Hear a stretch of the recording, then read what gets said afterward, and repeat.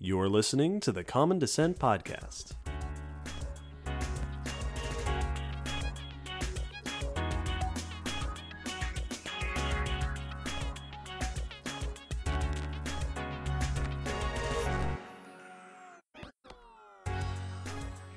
Hello, David. Hey there, Will. And hello, listeners. Welcome to episode 114 of the Common Descent Podcast. Today we're talking about polar life. Life in Poland. Yes, strictly only in Poland. The one in the polls. This is this episode brought to you by the Poland Tourist Foundation. Yeah, new sponsor. Stay tuned for a commercial later on. I assume you mean the extreme north and the extreme south. Yes, the north and south poles of our planet, the top and bottom, so to speak, that has a very unusual environment and therefore set of challenges for life. Weird temperature settings, weird light settings. Yep.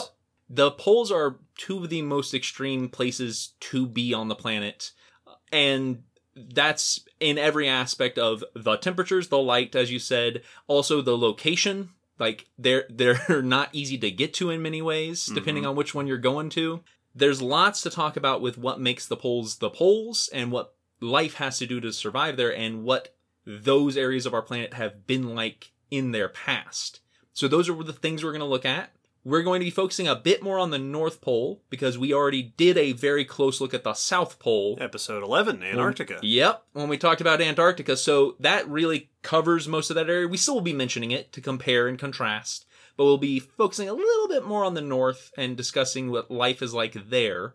Now, the reason we're discussing this is because it was requested. Oh. This was requested by Janelle, Jeremy, Klobosco, and Austin. Thanks, everybody. Yeah, this is a fun, interesting, weird topic. And I think some of those requests were specifically for Arctic discussion. So yeah, we'll stay in the Northern Hemisphere a bit more. And polar dinosaurs, so those will get mentioned as well. Now, before we get into the topic at hand, or into the episode, some announcements. Now, I was about to say every episode, and really pretty much it has been, but we have a Patreon.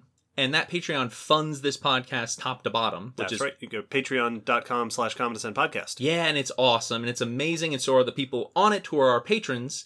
And if you patron with us at a certain level, we like to shout your name out at the beginning of episodes to thank you and welcome you. What does that sound like? It sounds a bit like this. Welcome to the Common Descent Podcast, Quinn, Uju, Hobart's Obsessions, and Dr. Green Chicken.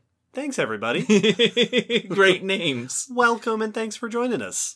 If you're interested to join our Patreon or support us, we give lots of extra bonus goodies like extra audio and behind-the-scenes notes, so feel free to check that out if you're interested.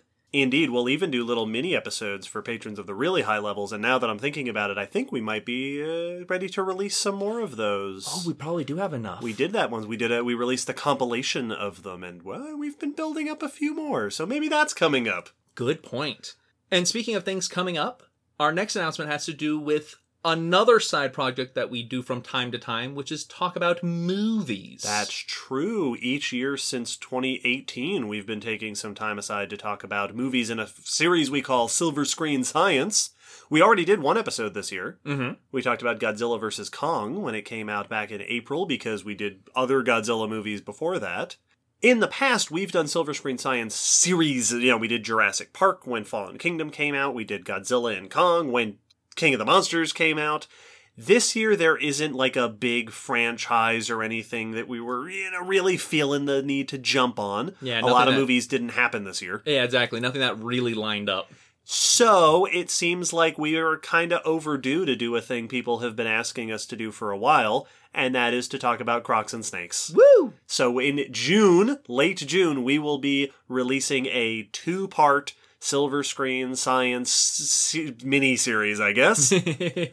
One about Crocs, one about snakes. We will be picking probably the two famous movies in these categories. So look forward in late June to us discussing Lake Placid and Anaconda. I'm so excited. It's going to be a lot of fun. Oh boy. And then, of course, later in the year, stay tuned. We've got Spooky, of course, way in October, and we might even have some stuff happening in between these two things. Yeah. So keep your ears open. Plans abound. And with that, we can wrap up the announcements and move on to our news section. Every episode, we collect a few bits of recent paleo, earth science, evolutionary news to keep us up to date and in the loop, and to keep all of you up to date and in the loop. And to start us off, David, what's the news? I'm going to start with a weird one. Actually, both of mine are really weird this time. Oh, okay. It's going to be a lot of fun. This first weird one is about how the human gut microbiome has changed over time. Ooh, that is weird. Yeah, it is. This is research by Marcia Wabowo et al. In Nature, and we will link to an article in Science Alert written by Michelle Starr. So, dear listeners, if you are not familiar with the concept of the gut microbiome, inside of your body, inside of your digestive tract, you are host to an entire ecosystem and community of microbes. Yes, you are a walking city. Bacteria, probably fungi, all sorts of stuff in there. That is this microbial community that lives in our bodies, helps us to digest food, are often related to things like our immune system and just our general physiological functioning. Most animals have this. In some animals, it's how, like termites, it's how they digest wood, because their microbes inside them help them to do it.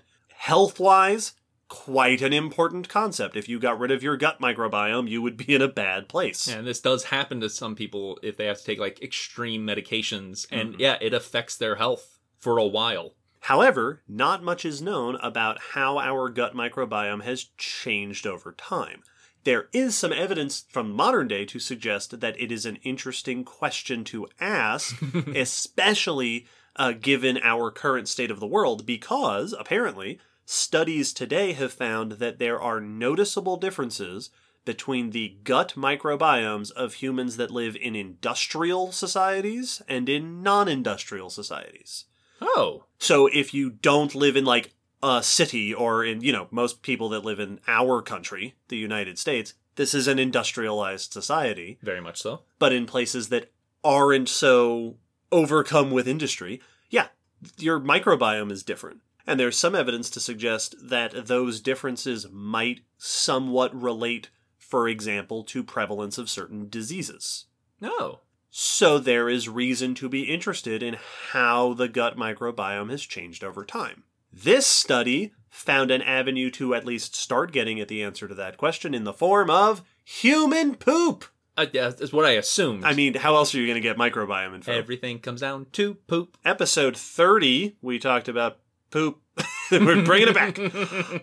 In this study, they looked at 8 samples of coprolites, or what they refer to as paleofeces. It's fantastic. From 3 rock shelters in the United States and Mexico that dated to between 1 and 2,000 years old, making this one of the youngest news items that we discuss on the podcast. Yeah. Fairly recent, but a couple millennia ago.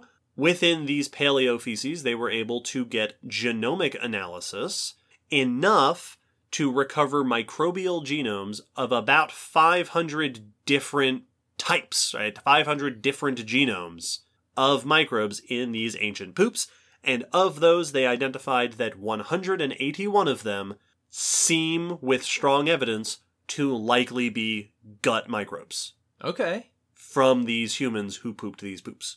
And with all the information we have about modern gut microbiomes, they were able to compare. So they found a number of interesting differences, but more differences with industrial societies today. The gut microbiomes of these 1 to 2,000 year old humans were more similar to modern day non-industrial people, which makes sense. On top of that, about 39% of the genomes they identified are not seen in modern microbiomes of humans. All right, that's decent.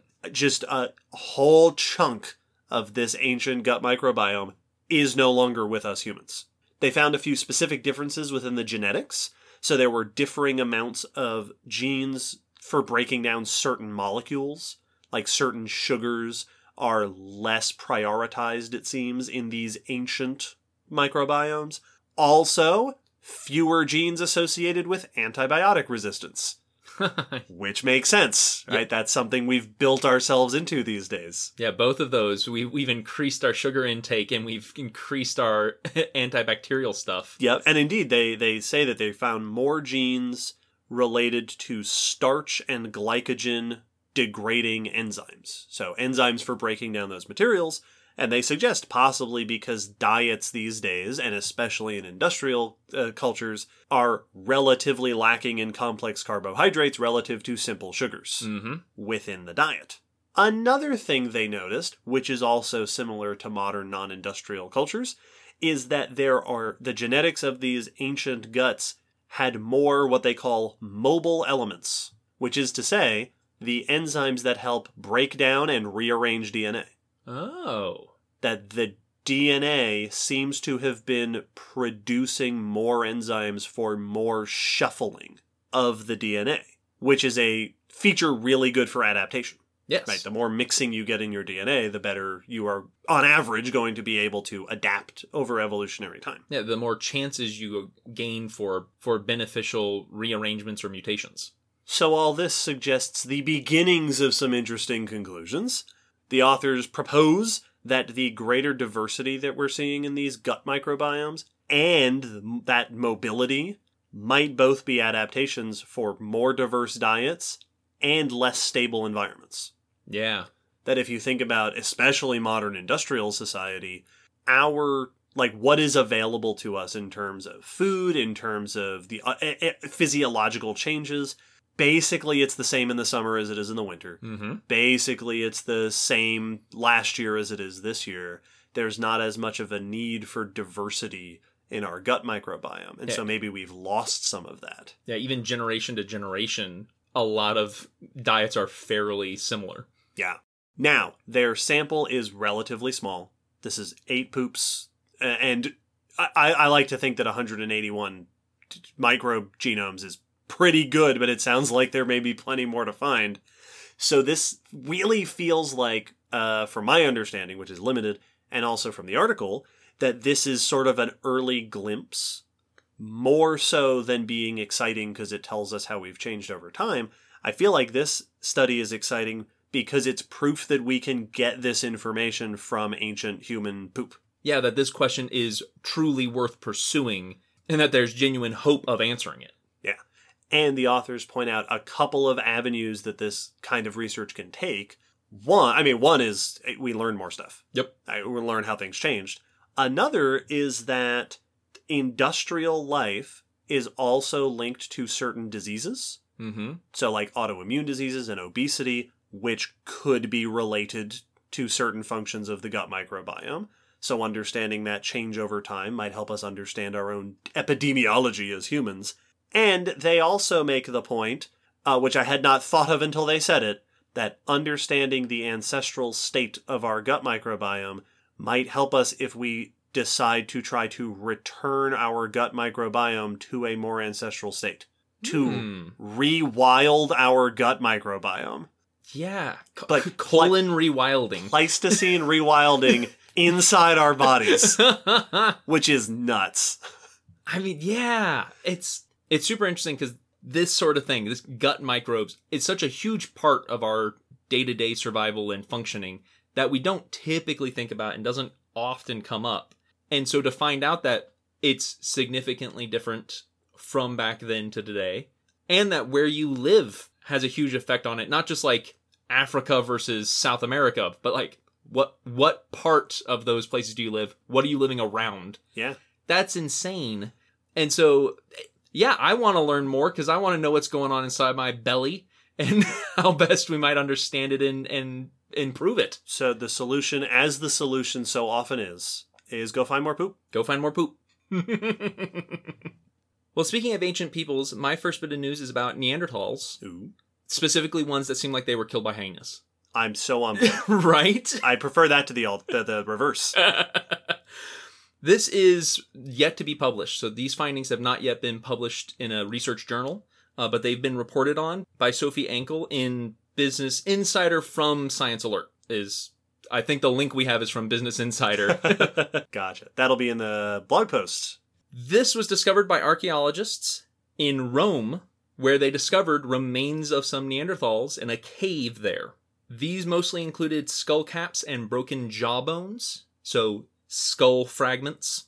From what they could tell, the remains seemed to include a number of individuals, and seems like 7 adult males, 1 female, and 1 young boy. Okay. So decent number and an interesting grouping. It also seems that these individuals come from different time periods, so they weren't all gathered in this cave or brought to this cave at the same time. The oldest remain is roughly dated to 100,000 or 90,000 years old, while the other 8 all seem like they're probably between 68,000 and 50,000 years old. Okay. Many of the bones show, quote from the article, clear signs of gnawing. Not all that unusual in fossils. No, not at all. Really. But these seem to indicate hyena gnawing. I was gonna say, not just any gnawing. Yeah, not rodents. Yep, and not even like a lion. Professional bone gnawers. Yeah. Which leads to the conclusion that these Neanderthals were drugged to this cave by hyenas. Ancient hyenas that potentially hunted these Neanderthals. Or at least acquired their corpse. Right. Found them one way or another. They also did find traces of hyenas among the Neanderthal remains in the cave, and remains of rhinoceros, giant deer, and wild horses. Oh, so maybe the rhinos gnawed on these bones. Oh, it was a bait and switch. The rhino said, we need to put some hyena bones in here, Yeah, or else they're going to finger us right away. So this looks like it was a den where hyenas were gathering, stalking, and bringing kills or carcasses back to feed on. And Neanderthals were part of that meal plan. Very cool. This cave collapsed, it seems, about 60,000 years ago, give or take, preserving everything inside. And so that's why everything's in such good condition. I like when we get a piece of news that is an illustration of concepts we've discussed recently. Yeah. So in episode 112, we talked about caves and how they're a great source of information, sometimes because carnivores use them as dens.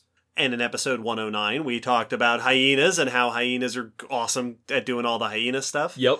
I like, Neanderthal. We are not Neanderthals. We are not. It is a different species. Unfortunately. A different type of thing.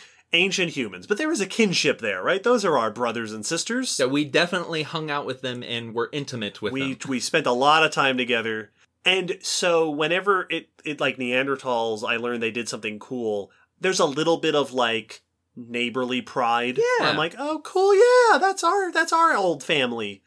I can't help, this is weird, but I can't help but feel a little bit of that kind of like, that's really cool to find that ancient humans were collected in a carnivore's den alongside rhinos. Yeah, right? Like, this wasn't just any predator. These were animals that were going after everything they could find.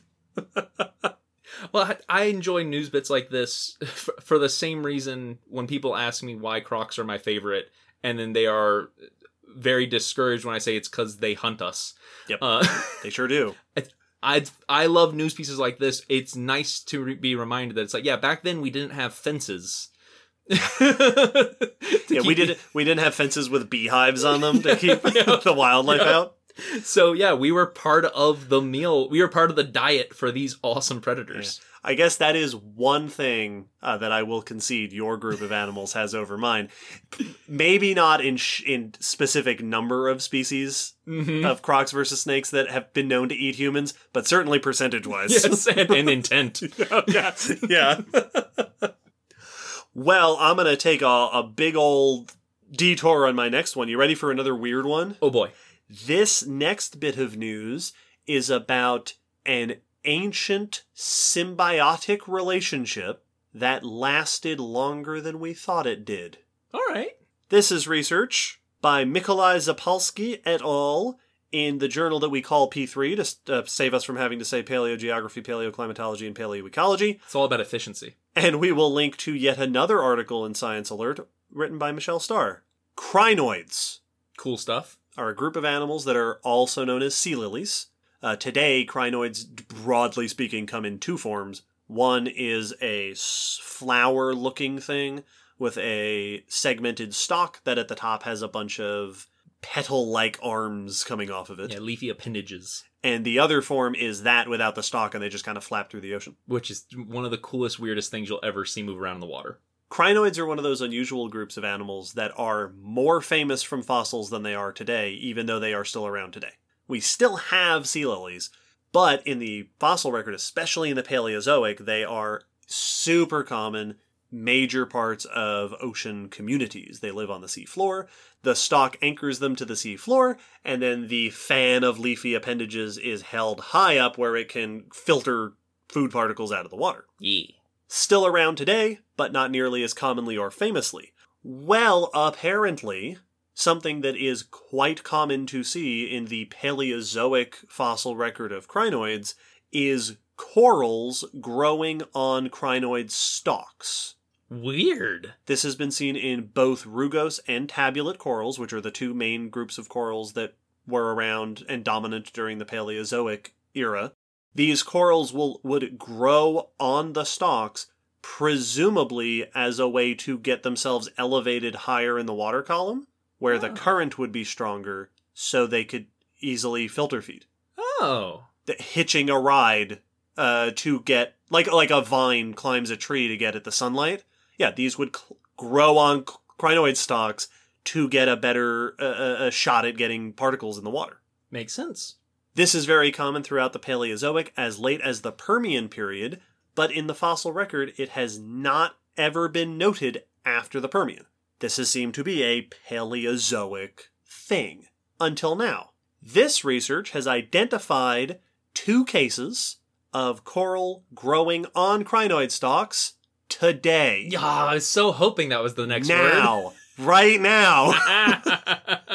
So we've talked in the past about, the odd case where an ancient group is found to still, like coelacanths. Yes. Right. Episode 83, we talked about the famous story of coelacanths were known from the fossil record, and then it turns out they're still living today. This is a case of a symbiotic relationship that we thought was only in the fossil record. The researchers observed this off the Pacific coast of Japan, lower than 100 meters below the water's surface. 2 individuals of a crinoid called Metacrinus rotundus, which were overgrown by a polyp of a type of hexacoral called Abyssoanthus, and by some anemones. Oh. Which are close relatives of corals. Indeed. These in the group Metridioidea. These are all non-skeletal. So, like, you think of corals, you usually think of them looking like rocks because they're building mineral skeletons around themselves, but that's not what a coral is. That's what it leaves behind as it builds. Right. A coral is a soft-bodied creature. And there are some corals that are soft corals and don't build that calcium skeleton at all.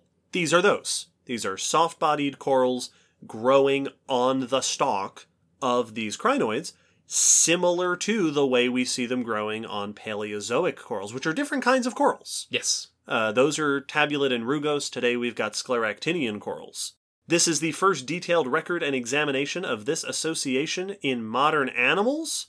The authors note that the corals don't seem to be competing for food with the crinoid because they are below the feeding fan. Mm-hmm. They're not in the mouth region, right? They're not getting in the way. And they don't seem to be affecting the mobility of the stalk at all.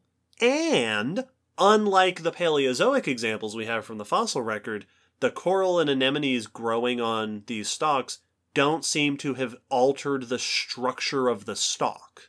That in the fossil examples, they would actually change the shape of the stalk because they were on there. These don't seem to be doing it. It seems like they're just hanging on. Yeah, just using you as a ladder and nothing more. Yep. This is interesting for 2 reasons, mainly. 1, how cool is that? Mm-hmm. This was a symbiotic relationship we thought was gone and is still happening today, albeit presumably rarer and on a group of animals that we don't pay as much attention to as we did their fossil relatives. But also, the authors point out that there's a good chance this has been going on since the Paleozoic. 1, because it's still happening today, but also because the example we're seeing here isn't skeletal corals and isn't altering the structure of the crinoid stalk. Soft-bodied animals don't tend to fossilize very well, and if the crinoid stock is unchanged, there's very little chance for fossil evidence of it. Yeah, there's no trace left behind by this soft, squishy coral once it dissolves and decomposes. Yeah. So this could have been going on ever since the Paleozoic, and we've just not gotten fossil evidence of it. Which is so fascinating, because this is one of the rare times we can see like a behavior-ish thing that's carried over from one group to another with the same host. Yeah. And that's really fascinating. Yeah. Different types of corals. Well, they're probably different types of crinoids. I don't know enough about crinoids. True. Yeah, that is a good point. It's not the same host, but the same group hosting these corals. And it's interesting also because I feel like it's not something we think of corals doing. No, I'd never heard of it before. No, corals always build reefs, but things like soft corals today do behave very differently than your reef-building corals. Yeah. And the authors also make the additional point that this now means we have a modern thing to study to help us learn more about the fossil thing. Yeah. If we want to learn more about this relationship, we now have living ones we can look at. See, this is why it's so important that we pay attention to the oft-ignored groups. Because who knows how much sooner we might have found this if we actually cared about modern crinoids. Now, we say that. I'm sure that there is a community of crinoid biologists very passionate. But yeah, I very rarely hear them discussed in modern biology. Exactly. Especially compared to how much attention they often get in fossils. Well, it's one of those issues where I was far too old when I learned that crinoids were still alive and was surprised by it. Yeah. Like, that's the issue. It's not that there isn't cool research being done with it, but there's not nearly enough talk happening to keep us non-crinoid researchers in the cool loop. So this is a call to action to all of our listeners. If you have an obscure weird creature that you're passionate about, go study it. Yeah, and go find tell cool people thing. about it. Tell us about it. Speaking of cool weird creatures that need to be talked about more, side-neck turtles. Okay. Specifically the oldest one in North America. I'm on board. This is research by Brent Adrian et al. In Scientific Reports, and the article we'll be linking to is a press release by Midwestern University and Eureka Alert. Yeah. Also, all these links go in the blog post after the episode, in case this is the first episode you've ever listened to of our podcast. Absolutely. This is a new species of side-neck turtle. So side-neck turtles are a group that we have around today, and unlike the typical turtle that most of us think of, or that is typically shown in cartoons and movies that pull their head straight backward into the shell, these wrap their neck around to the side to protect it. They typically have very long snake-like necks compared to your normal turtles that most of us are used to. Yeah, so if you think of like a box turtle or a snapping turtle pulls their head straight back, and the neck kind of folds up and down as they go in. Side neck turtles, sometimes called snake neck turtles. Yep. The neck folds kind of in a loop off to the side as the head pulls back in. And yeah, there's all sorts of like Google snake neck turtles because their necks come out real far, and they'll like we used to have some at the nature center I worked at, and they would like sit on a rock at the bottom of their water in their tank and just extend their head up to the surface and poke their nostrils out and then bring it back down. Yeah, no need to move. This is a new species found here in North America from the late Cretaceous, about 96 million years old, making it the oldest side-neck turtle found in North America. Very cool. This new species is Pleurotraea appalachius, named for the region it was discovered in, being the Appalachia side of North America when it was split by the Western Interior Seaway. Episode 71. This is a Bothromiid turtle, which is a group of side-neck turtles, which is an extinct group of side-neck turtles. And this one has some interesting features. It seems to be adapted for coastal life. Oh, interesting. So this was discovered at the Arlington Archosaur site in Texas, which is a preserved river delta. So the Bothromiids originally evolved in Gondwana, the southern supercontinent that made up the bottom half of Pangaea. They then migrated northward during the early Cretaceous, and this turtle represents the, evidently so far, earliest of that arrival. in the north. Oh, cool. So this is putting a bound on the timeline of their movement across the world. Exactly. So this is going to, with further research, I'm sure, give new perspective to how these turtles moved northward and when and where. And being such an early member of its group, northern member of its group, it has some features. As I mentioned, it seems to be adapted for coastal lifestyle.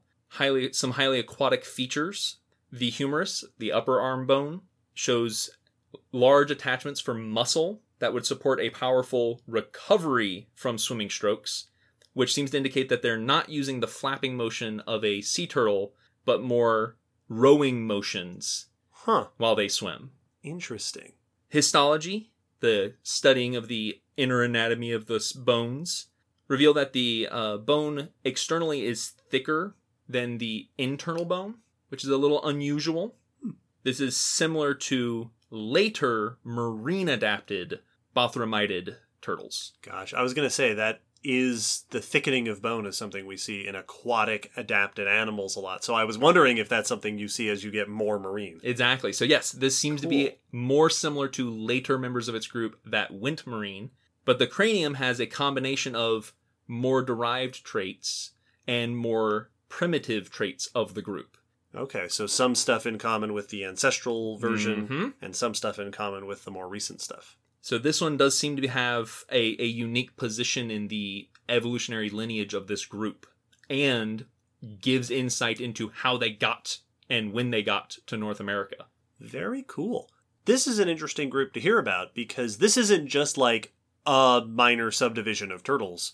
Side-necked versus not side-necked, right? The pleurodires versus the cryptodires is the major division in turtles. Yes. Today. We talked about that in episode 60 about turtles. But yeah, this is the other group of turtles. And they're the sort of the less diverse, less common half of turtles today. But this is an opportunity to learn about their extended history from their, it sounds like perhaps more diverse, more widespread past, which is very cool. Absolutely.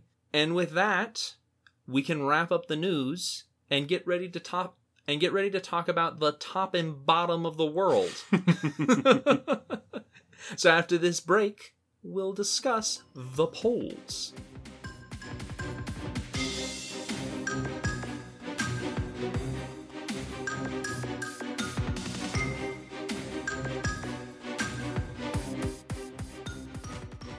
When we say North or South Pole, pretty much everyone knows what we're talking about. I would imagine. The tippy top and the tippy bottom of the globe that you used to have on the teacher's desk. Yep. Where the pins go into the globe. Yeah, where you travel there and there's a big pole that has a stripe on it. Exactly. This is the points at which our planet rotates. Yeah, this is the point where if you stood exactly on it, you wouldn't know it, but you would be spinning in a circle. Yeah, you would just be looking around without having to move. Now, those points are fairly easy to distinguish, but the region around them, the polar regions, have a lot to them. They're very different from north to south, and how we distinguish where they are is actually fairly complex. So these polar regions, the northern polar region, known as the Arctic, and then the southern polar region, known as the Antarctic. In typical technical terms, the area that these encompass is actually very straightforward, because they are decided by the angle of Earth to the sun. Right.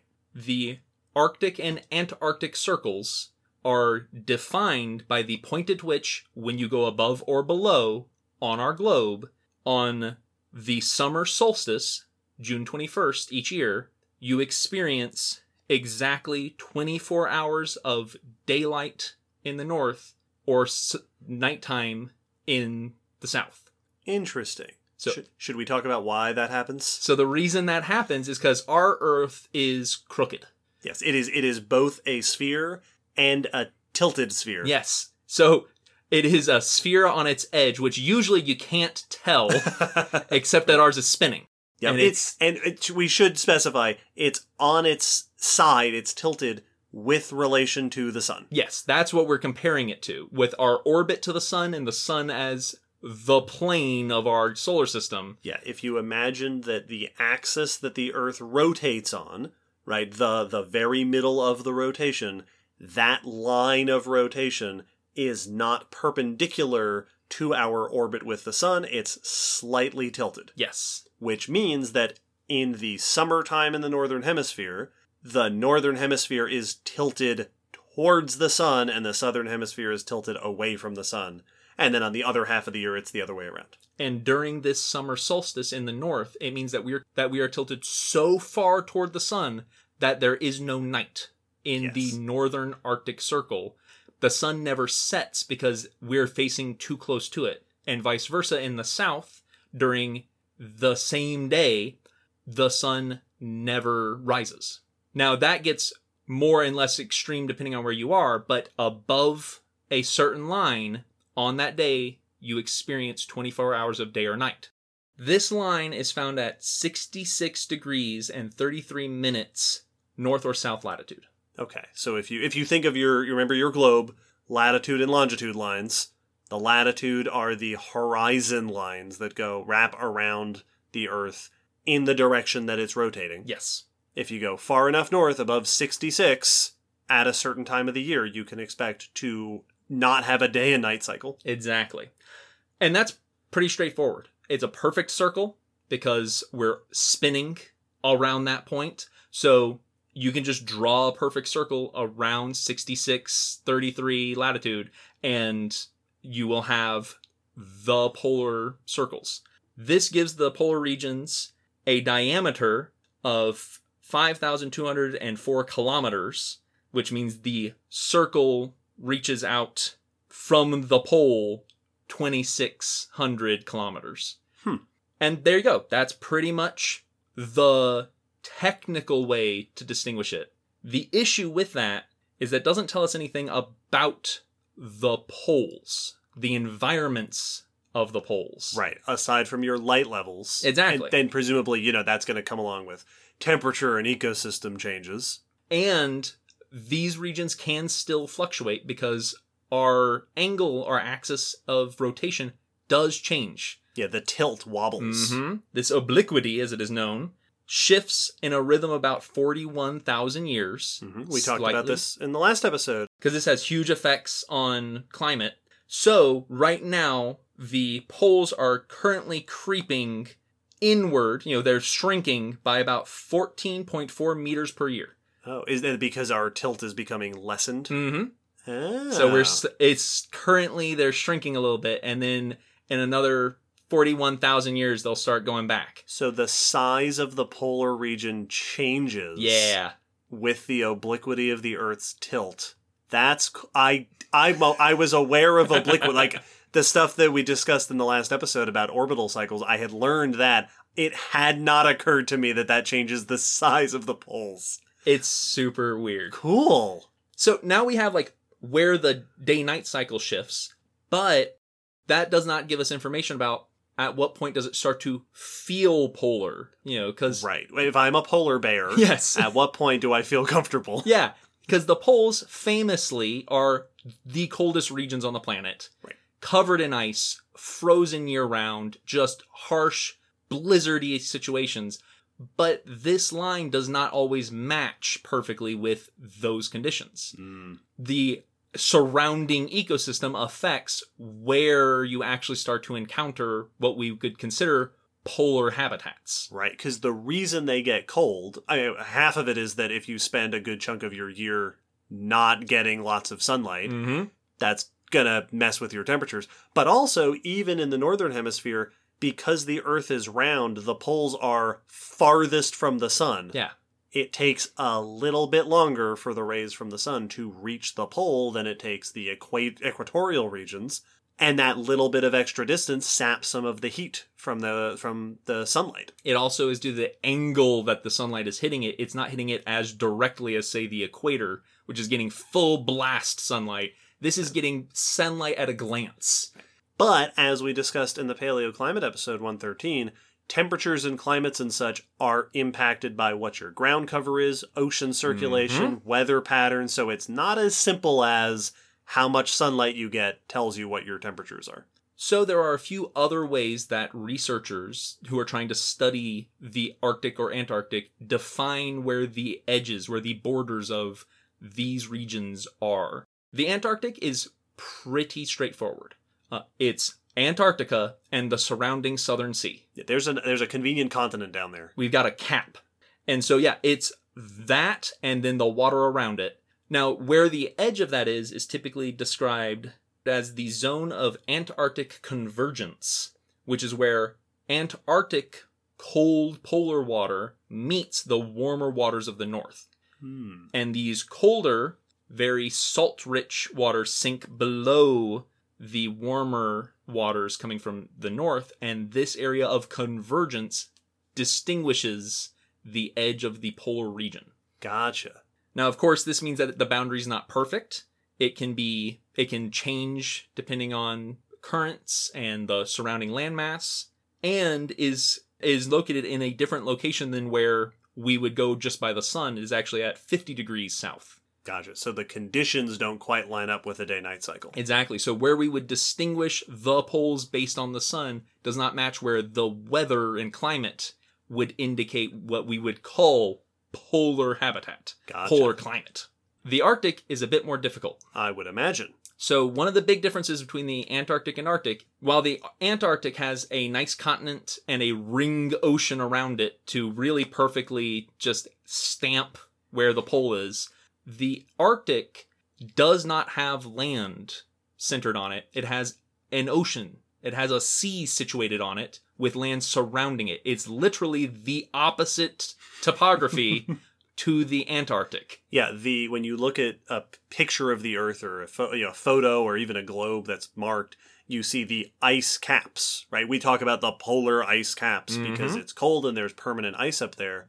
On the southern pole, that is an icy continent surrounded by shelves of ice over the water. In the North Pole, much of that is sea ice. Yes. So this means that while it looks similar, the structure and therefore how weather and climate is affecting those areas is very, very different. There are a few different ways, tools and techniques that are used to try to distinguish the Arctic Circle, functionally distinguish it. One is, once again, with ocean currents, and it's the same concept where the cold waters of the Arctic meet warmer waters of the Atlantic and Pacific, and the colder waters slide below those warmer waters. Okay. But that's only in the areas where water meets water. Right. There's no ocean in Canada. Exactly. So you can't use this all the way around the Arctic Circle because a lot of that is parts of continents. The Arctic is made up of the northern reaches of Europe, Asia, and North America. And this ocean current delineation is very inconsistent depending on where you are. Some areas, it's very close to the day-night line at 63 degrees north. And then in other areas, like near Greenland, it can be at 80 degrees north. Wow. So way off from where we would expect the polar region to be. Because of the way the weather is there, the climate is there, it actually pushes those cold temperatures farther north. Yeah. Much closer to the pole. Another tool used that works very well over land is the 10 degrees Celsius July isotherm. This is as they put it, imaginary line that when you go above it, in the month of July, the average temperature for that month is below or at 10 degrees Celsius. Okay. So that's your polar area. That's once you get to a place where during July, you stay roughly around or right below 10 degrees Celsius, then now you are polar. Ah, that sounds miserable. Yes, right? So once you're unhappy, it's polar. Once again, though, this fluctuates quite a bit and includes a number of areas that would not be considered Arctic just based on the day-night cycle. And yet another tool used is called the Arctic tree line. And basically it's that the Arctic is so harsh, trees can't act like trees there. You still will find tree species in the Arctic, but they don't grow as trees. They grow as shrubs and like ground cover. Yep. Because once you get tall and get up into the wind chill, it just will kill you. So you stop getting trees once we get into quote-unquote polar climate. And there's a rough line where you can watch the transition from forest to not forest to polar. And this tree line does pretty closely match the 10 degrees Celsius isotherm. That makes sense. So these both are pretty good. But once again, not all areas quickly cut from trees to not trees. Right. North America has a pretty narrow strip, a narrow zone of this tree line, but then in places like Europe and Asia, it can be as wide as 300 kilometers. So not really a distinct, it's not really crisp. Right. So the border of the Arctic and Antarctic is a squiggly line by most metrics. Absolutely. And I've seen some globes that try to sort of draw that.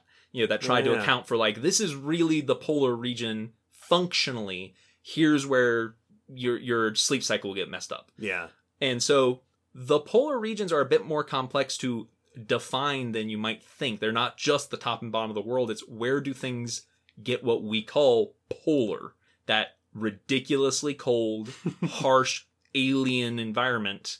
That's what is going to affect life. Right. And even then, we're talking about the harsh environment, but plenty of, especially as you get into the polar region, is going to be perfectly habitable. There's going to be a transition. It's not going to be that you walk out of the forest and suddenly everything is terrible. Exactly. Yeah, there's a gradation as with anything. And so, the edges are typically much more comparable to more southerly reaches. And then the closer and closer to the poles, it gets more and more inhospitable, typically actually inhospitable. Yeah. Where you don't find life at the pole. This is going to be one of those fun episodes where people who are paying attention to these sort of things will observe our very clear Northern Hemisphere bias. Yes. Because several times already we have done this. Yep. We've gone, and then as you go south, you're away from the pole. Yep. That's not actually. And the excuse I will use is that I already said we're going to be focusing That's on the true. Arctic. And so this was written into the script. This is planned biases. Very geographically biased.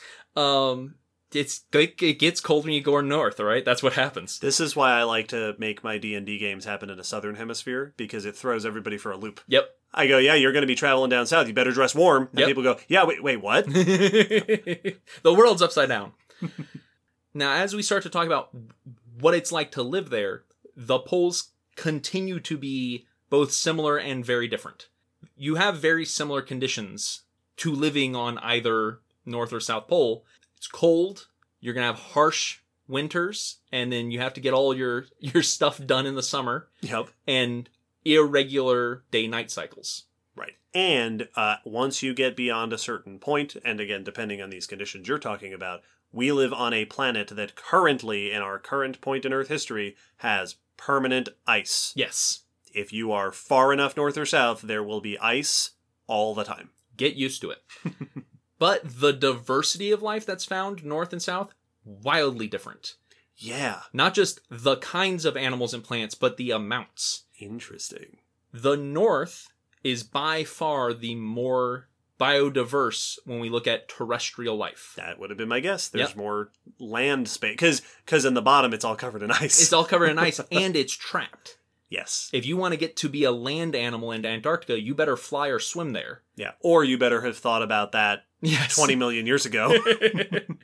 But here in the north, the Arctic is easily accessible by all the continents that make it up. Yeah. You can just walk into polar Russia or polar Canada or polar Asia, and you're good. So lots more access for terrestrial life, and including both plants and animals. This also means that you see typically much larger animals walking around the Arctic. Big predators, big herbivores. Down in Antarctica, there are no big predators on land. There's no four-legged predators in Antarctica. So vastly different assemblages of life. Here in the north, we have things like muskox and caribou to be the big herbivores, as well as rabbits and things like that. But then you also have foxes, wolves, and bears of many variety. Yeah, including the most impressive of the bears. The polar bear, which is fitting because Arctic, the name comes from bear for the constellations. Yes. Ursa Minor and Major is what the Arctic was named for. The term Antarctic means not north. Yes. And I've seen people suggest that the Arctic, because Arctos, Yes. right? Bear. That's why Arctodus is called Arctodus.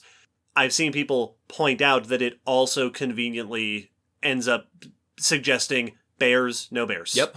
Where there are bears. Even though that's not why it was called that. It just conveniently turns out to be true. Yep. In Antarctica, most of the things you're going to find on land are penguins. Yeah. Those are your terrestrial, your bulk of your terrestrial life there. But then you also have plenty of other flighted birds that are able to make their way to Antarctica no problem. And as you mentioned, a big part of this lack of terrestrial life is because there's not a lot of terrestrial for you to live off of in Antarctica. It's covered in ice, so you have to find those edges where there is places for life to literally take root. And rocks and soil. Most of the base food chain starts in the ocean in Antarctica instead of being plant-based. And this is where the comparisons kind of flip.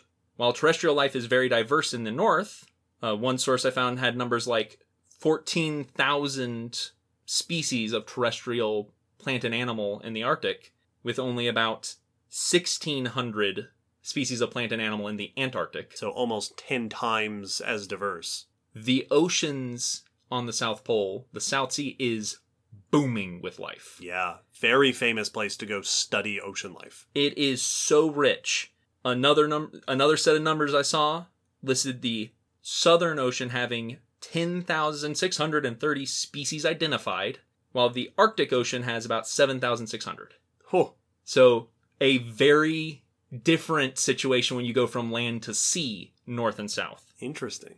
One potential cause for this ridiculous diversity in the Southern Ocean could be something that's called the Antarctic Biodiversity Pump, which is that if you're living in the ocean around Antarctica, happily, when things get colder, the ice is going to expand on Antarctica and the sea ice is going to expand.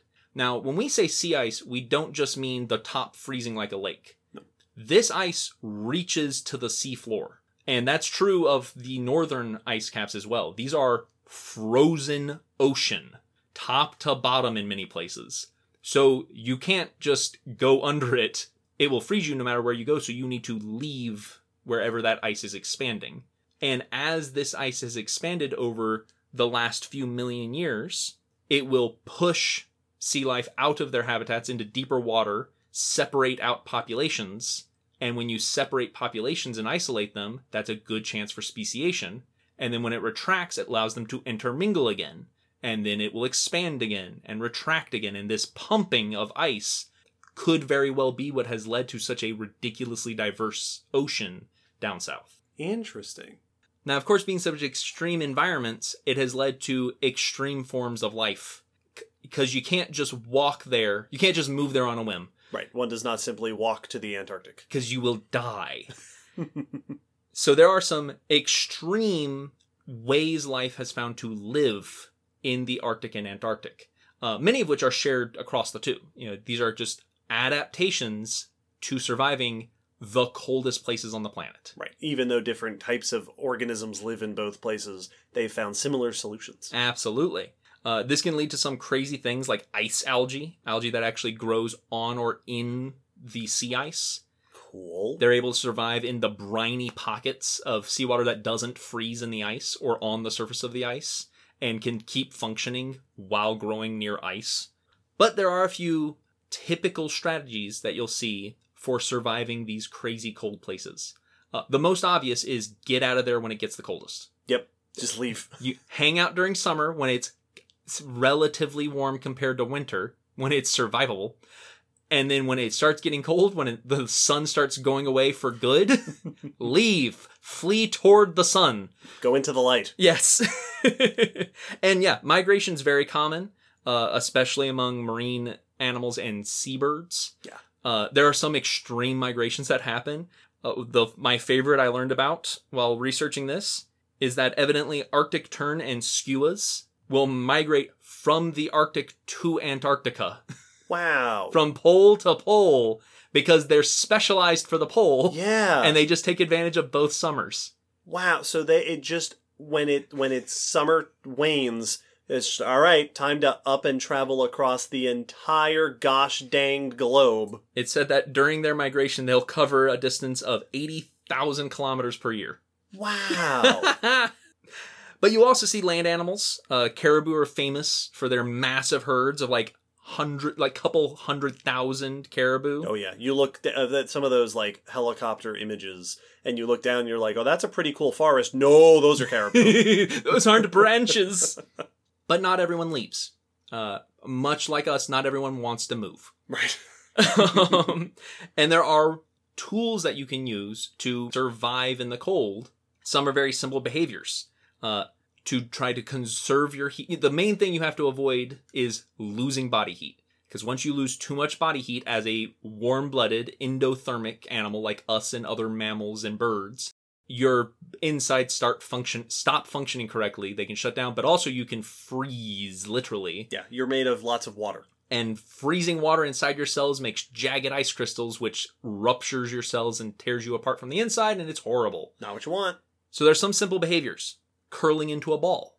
Okay. Yeah. Assume the fetal position. Assume the fetal position because spheres maximize surface area to volume. They sure do. So if you curl, the more spherical you become, the less surface area there is for wind and cold air to sap your heat away. So yeah, curl up into a ball when you go to sleep. Polar bears are even known to cover their muzzle because it has the shortest fur. So minimize your exposure just physically. Share warmth. Herding animals will huddle together to share each other's warmth. The most famous of these are penguins. The emperor penguins in Antarctica. The males stay on the sea ice during the winter while the females go out and feed, and they incubate the eggs. Mm-hmm. And they gather into these just huge hordes with pressed together, head on the shoulder of the one in front of them. I saw one description that said, when they're pressed together, up to 10 penguins can fit into a square meter of ground. Wow. You're getting your max penguin to packing ratio. And I feel like I remember hearing somewhere that maybe it was penguins or maybe it was something else where they would shift who's on the inside and Absolutely. Who's on the outside. And the way they do that is very interesting. In the middle, the air can reach temperatures of 24 degrees Celsius. Ooh, toasty. Which is toasty. In fact, too toasty. Ooh. It's too hot for the penguins. Ooh, okay. So the ones in the middle start moving out toward the edge to cool down, and the ones in the edge are constantly pushing in. So they are forced to take turns or else you'll die of heat stroke. It's self-regulating. Yes.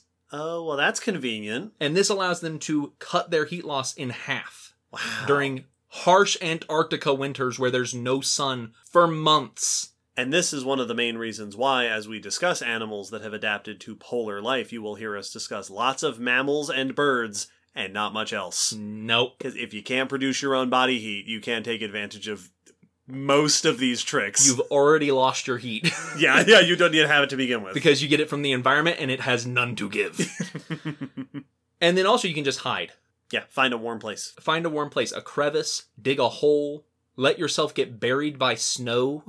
Yeah. Well, it's like the concept of an igloo. Yes. When I was a kid, the first time I heard about an igloo, I was like, there's no way it could be warm inside a house of ice. Silly people. That's not how ice works. But if you have a physical barrier, it keeps out the wind and it keeps in heat. Yeah, it's like a blanket. Yes. It holds your heat. And that even is the case for ectothermic animals. You know, the snakes that live farthest north, like the ones that live up in Canada, the garter snakes, survive I say winter, but most of the year by hiding in crevices where they can be away from the elements. Absolutely. But there are physical adaptations that... Those snakes are not polar. No, they are That's not. an example. They are not nearly polar. Not quite far enough north. But there are physical adaptations as well that you can do to your body, that evolution can select for, to make you more efficient at keeping your heat and surviving the cold. Some of these include, and this is one of my favorite titles I saw, a way to describe these, is badly insulated extremities. Yep. And so this is the idea that the core of your body is what you need to stay warm. That's where the warmth comes from. That's where your heart is. That's where your organs are that you need to eat with. That's where all of the really important bits that are going to keep you being an animal and not a corpse are. A finger is important, but not nearly as important as what's inside the trunk of my body. So if I can make my limbs as cold as possible, I will lose less heat from them and keep the heat inside, and I'm going to lose more heat from my skinny legs and arms and ears than I am going to from my thick middle of my body. So if I can keep all the heat in the middle and all the cold at the edges, I don't have much heat to lose from my fingertips. And animals do this by having the blood vessels work in a really interesting way. They pass close by each other, and as blood comes from my heart out toward the extremities, it's hot because it's been heated up by my little oven here in my body, and it's warm moving out toward the tip of my arm, but it passes very close by the veins, bringing blood back from the cold tip of my arm, and it transfers its heat to that cold blood. So by the time it reaches the end of my arm, it has cooled down quite a bit. And by the time the cold blood has reached my heart, it has warmed up by quite a bit. So warm blood is only ever moving toward the heart, and cold blood is only ever moving to the tip of my finger. Yeah, penguins have this in their wings, which I learned when I was doing episode 108. Absolutely, and caribou are famous for having it in their legs. And, amazingly, their nervous system is adapted so that they don't lose sensation. They can still feel, they can still use the limbs perfectly fine when they are at or sometimes below freezing. Wow. So this allows for just a much more efficient management of your heat. This also can have to do with breathing. When we breathe out, during cold, cold days, I'm sure you've noticed, a cloud forms in front of your face.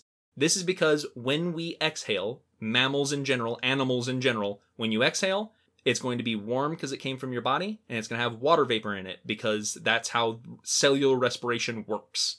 And that condenses in cold air to form a fog, a mist. But with many polar animals, like caribou, once again, they don't form that mist because they aren't wasting that water and heat when they exhale. They have a very complicated nasal structure full of membranes and passages and lots of blood vessels that works in a really cool physics way. So, as a caribou inhales cold air from outside, it passes these mucous membranes, which are warm from the body and the blood, and moist from being mucous membranes. And they heat up the air and add enough moisture so that by the time it reaches the inside of the body and the lungs, you're not chilling your lungs with cold Arctic air, and it's moist enough that you can pull oxygen from it efficiently. Dry air is harder to pull from, to get oxygen from, than moist, damp air. And then when they exhale, the membranes have now cooled down because of all the heat they gave to the inhaled air. So they're now cold and a little dry. So when you exhale the warm, moist air, it cools the air as the cool membranes steal that heat back, and the moisture condenses on the now cooled membranes, and you exhale fairly dry, fairly cold air. Polar animals are engineered quite well for the cold. It's amazing. So that way they are keeping most of their moisture, which is important because cold areas are actually very dry when it comes to liquid water because it's all frozen. And they're not breathing out their heat and breathing in cold. Yeah. So it keeps their heat inside. But probably the most obvious adaptation for dealing with the cold is make your fur or covering thicker. Yeah. Put on a coat. Get fluffy. It's what anyone's mom ever told them when you said you were cold inside. Put on something warmer. Yeah. Have thick fur or thick feathers. Your plumage needs to be thicker and more insulating to keep out the cold and in the heat, which is something we see in many polar animals. They have thick outer coverings of fur or feathers, but it's not just the fur or feather you want. What you want is to trap a layer of air. Right. Because air's much more insulating. It does not conduct heat as well as even the fur and feathers. And so a lot of times you'll see specializations for trapping air. Puffing up your fur is actually a good way to increase the layer of air trapped in your coat. Right, so and that air stays warm. Exactly. So you'll see that happen with a lot of cold animals. Polar animals, when they get cold, is they'll bristle and puff up their fur to get bigger, but they're trapping a thicker layer of air, which is acting as a physical barrier between the heat of their body and the cold of the Arctic or Antarctic. Some animals will also insulate themselves with skin and fat and such. Yes. Which we see a lot, especially in marine animals. Absolutely. Your walruses and your seals and sea lions and things that just get blubbery. Because getting your fur wet is potentially a death sentence for some animals. Yeah. Because wet water will zap heat way quicker than cold air. So, or cold water, not wet water, because it's wet. No, I'm not going to start that. They got that special kind of water up there in the north. But cold water saps heat way quicker than cold air, which anyone who's ever hopped into a cold pool or lake knows is true. Help. And so if you have this nice, warm, dry coat, as soon as it gets wet, it is almost useless. Mm-hmm. But a thick layer of blubbery fat it's not as good as fur, but it always works both in air and water. So it is more useful if you're going to be spending lots of time in the sea. But you can even get fancy fur that increases your air insulation. Many polar animals will have hollow hair. Caribou, once again, have hollow guard hairs, which are the long ones that come out, that are actually sectioned with pockets of air trapped in cells, little sections of the hairs, to increase the amount of air that's trapped in their fur by trapping it in the hairs. Very cool. But my favorite example of fancy hair is polar bears. Yeah. Polar bear hair is transparent. Yes. Which many of us who like polar bear fun facts probably already know, and that their skin is black. They look white because of the refraction and reflection of the light. The reason their hairs are transparent and their hair is black is it allows solar energy to penetrate through the hair to their dark skin and heat them up via sun power. Yep. But also, their hairs absorb long wave heat. Huh. Radiated from the bear's body themselves. They're absorbing their own heat? Yes, back into their own hair. That's awesome.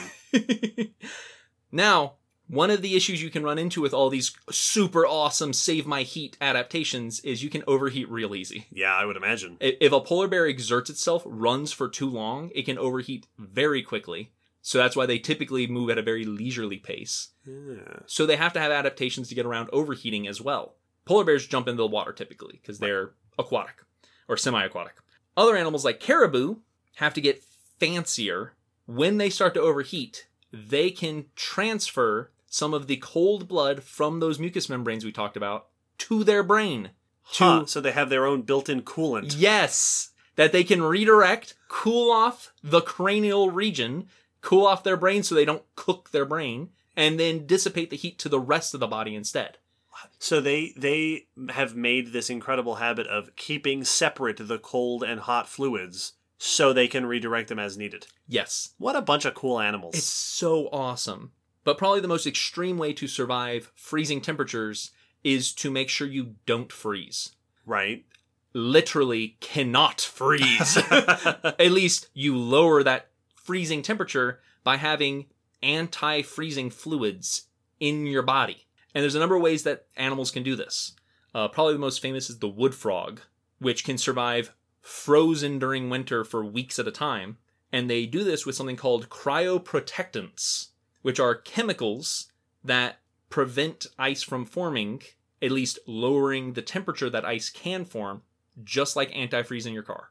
Well, then this is also what salt does on the road, isn't it? That it interferes with... Is that true? It interferes with the lattice work of water, so it doesn't allow water crystals to form, which That's is right. what some others do in certain ways. Gotcha, that's what it is. Other groups, ranging from plants to insects, use something called antifreeze proteins. Oh. These bind to ice crystals and prevent them from getting too big. So they get in the way of ice crystals growing to attach to other ice crystals? Yeah.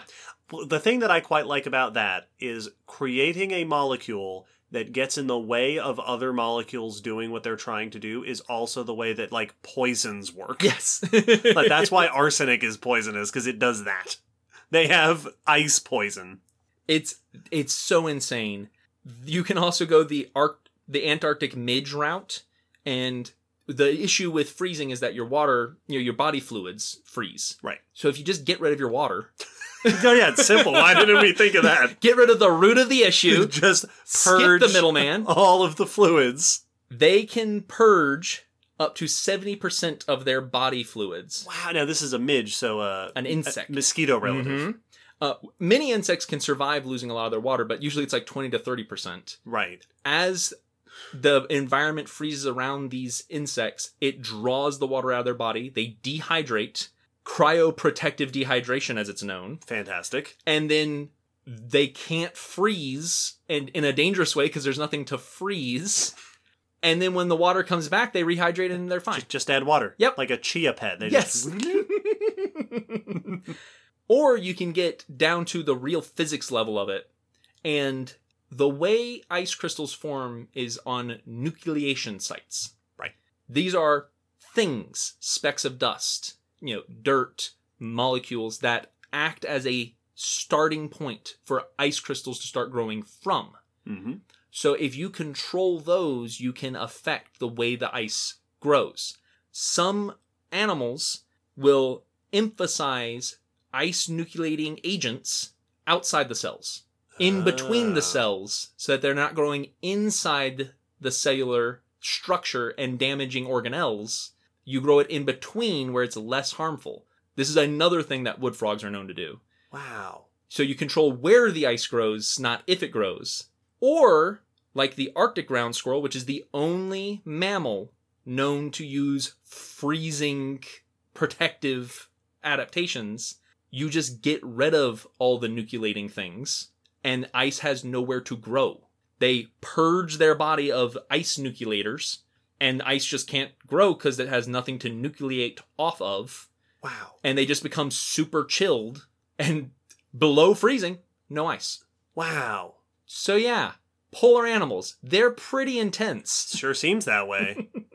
It's fun how adaptations for dealing with the cold can range from super complex and detailed, like what you're just discussing, to very simple. There are a lot of cases where animals just get bigger. Yeah.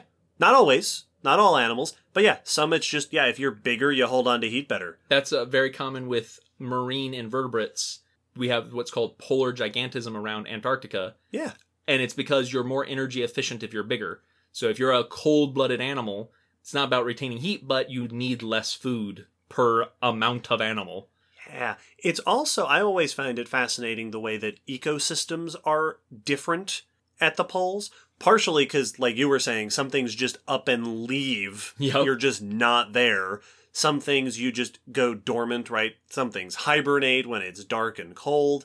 One of my favorite things that always comes to mind when I think about polar ecology is that bears, right? There is a bear species that is the polar bear. Bears are famously diverse in their diets. Yes. Right? All across North America, black bears and grizzly bears are omnivorous, and the polar bears kind of stand out as being hyper carnivores. These are not plant-eating bears. They are carnivorous bears. And I remember the first time that someone made the point to me that's not necessarily because polar bears have to be, by their physiology. There's just no plants. Yeah, what are they going to eat? Yeah, you have to eat meat. What berries are you going to find up in Alaska? There's no other choice. And like we were talking about in Antarctica, Antarctica is occupied by penguins. That is the big terrestrial group you're going to find down there. But they don't feed on land, because what are you going to eat? Yeah, you walk around on land, because that's where the seals can't get to you. Like you said, Antarctic environments are largely built on ocean materials as the foundation for the ecosystem, which also affects where your land life lives. You have to be by the coast for the most part, because otherwise you can't get food. And so ecological structure ends up being different because of the way resources are spread out, because of the strange conditions, because the fact that if you eat terns, all right, you can only get them for a few months of the year. Yeah. They're seasonal. Yes, exactly. Yeah, it's bizarre. But the poles have not always been the way they are now. They've not always been what we would think of as polar climates. They've not always been cold, really at all, in some points in history. So we're going to talk about the history of the poles next, after this short break.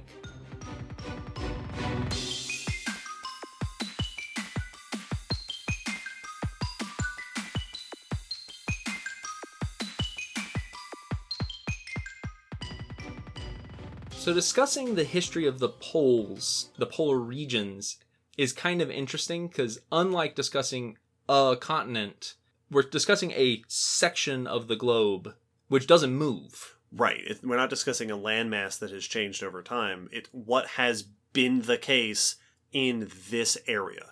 And the first most important note is, for basically the entirety of Earth's history, it hasn't been the way it is now. Yep. And by that, we mean cold and frozen. It is very, very rare going back through Earth's history that the setup of the continents and the global climate has been enough to have permanent ice on both poles. We've talked about this in some episodes in the past, that some geologists refer to greenhouse versus icehouse conditions. And what, according to some, defines icehouse conditions is that you have permanent ice at the poles. Exactly. And that is not the common situation of Earth. Nope. So we're kind of living in an anomaly, at least based on the past 4.6 billion years. Yeah, most dinosaurs would think this was real weird. This would be very weird. The poles have also been very different in the fact that the way they're set up, obviously, since our continents are constantly moving around, has not always been what it is. There's not always land there. Exactly. A lot of times it's just ocean, and very often not some unique patch of ocean like it is up north where it's surrounded by continents, it's encapsulated. Right. Just ocean. Yeah, it's like if you rotated all the continents and oceans on Earth today so that just some random patch of the Pacific was the North Pole. Yeah. You're not going to get the same sort of polar current and isolation, because the polar currents, especially the southern one, wrapping around Antarctica, insulates it and really causes a lot of the Antarctic conditions that we're so used to. Yeah, and that's something, and we've talked about this in previous episodes as well, that, yeah, having a continent over one of the poles means you have a foundation for all that ice that also reflects sunlight and heat, which keeps it colder. So, like, where your land masses are, whether they're on the poles or not, can also affect how cold your poles get. It's not just that Earth is colder now than it was during the dinosaurs' time. It's that the continents are in the right place for us to have very cold poles. They are trapping the polar, Arctic, and Antarctic frigid currents and climates on those two spots. So let's talk a little bit about how we got to this. How did we get to things looking the way they did today? For Antarctica, we went over that story in great detail. Episode 11. So go check that out if you want the full rundown. But Antarctica has a much older story than what we would consider the Arctic, just because that continent is very old. Yes. The foundations for Antarctica formed almost 4 billion years ago, at which point they were nowhere near being the South Pole. Antarctica, for a chunk of its history, formed the center of Gondwana, the southern supercontinent that made up the bottom half of Pangaea. And that's starting around just over 500 million years ago. And then as Gondwana broke up over the ensuing hundreds of millions of years, Antarctica slowly but surely traveled south as it slothed off other continents along the way. And it wasn't until about 40 million years ago that the Drake Passage, the gap of water between South America and the peninsula of Antarctica, opened and Antarctica became isolated. Yeah, which allowed for the formation of the circumpolar current. Absolutely, which started to insulate Antarctica and encourage the formation of ice about 34 million years ago. Yep. So Antarctica has been isolated for 40 million years and has been more or less, at least very cold or partially frozen some of the year for 30 million years. Yep. Which is a long time. Yeah. But in the grand scheme of things, not. Yeah. Fairly recent considering how characteristic a feature it is of our world today. Yeah. Frozen Antarctica is about as old as grasslands. Yes, exactly. And horses as we know them. But that 30 million years has allowed for life to adapt to Antarctic environment and climate much more so than Arctic life. It's been that way for longer, and the circumpolar current also kind of traps. It keeps life from migrating out a lot of the time and northern life from migrating in. So it's very isolating both climate and biodiversity-wise. It's like Dinotopia. Yes, exactly. It's Skull Island. You can't get through the Yes. can't get through the storm. With the Arctic, it's a different situation. It's not nearly as old a story overall. We don't have the Arctic forming back almost at the beginning of the planet. But it's also more about the forming of the ocean, because there's no land there to move into place. We have to move land around the Arctic Ocean. Right. And trap that Arctic Ocean in. And some land had to move very far. One area, the island of Spitzenbergen. It was actually much closer to the South Pole 650 million years ago, and has moved 12,000 kilometers to now be part of the Arctic. A migration worthy of an Arctic turn. Yes. And so that's one of the big differences with the Arctic, is that while the South Pole was the moving of one continent over the pole, this is the orchestrated movement of multiple continents and land masses. Right, to create this gap in land, which is now the Arctic Ocean. Exactly. So this started when Laurasia, the northern half of Pangaea, that supercontinent, began to break up around 145 million years ago. And the continents that make up our northern continents today started to spread out around the northern hemisphere and encircle the North Pole, surround it and flank it. Mm-hmm. The Arctic Ocean started to form between Canada and Alaska on one side and Siberia on the other. That's what started to hug the edges of this soon-to-be ocean.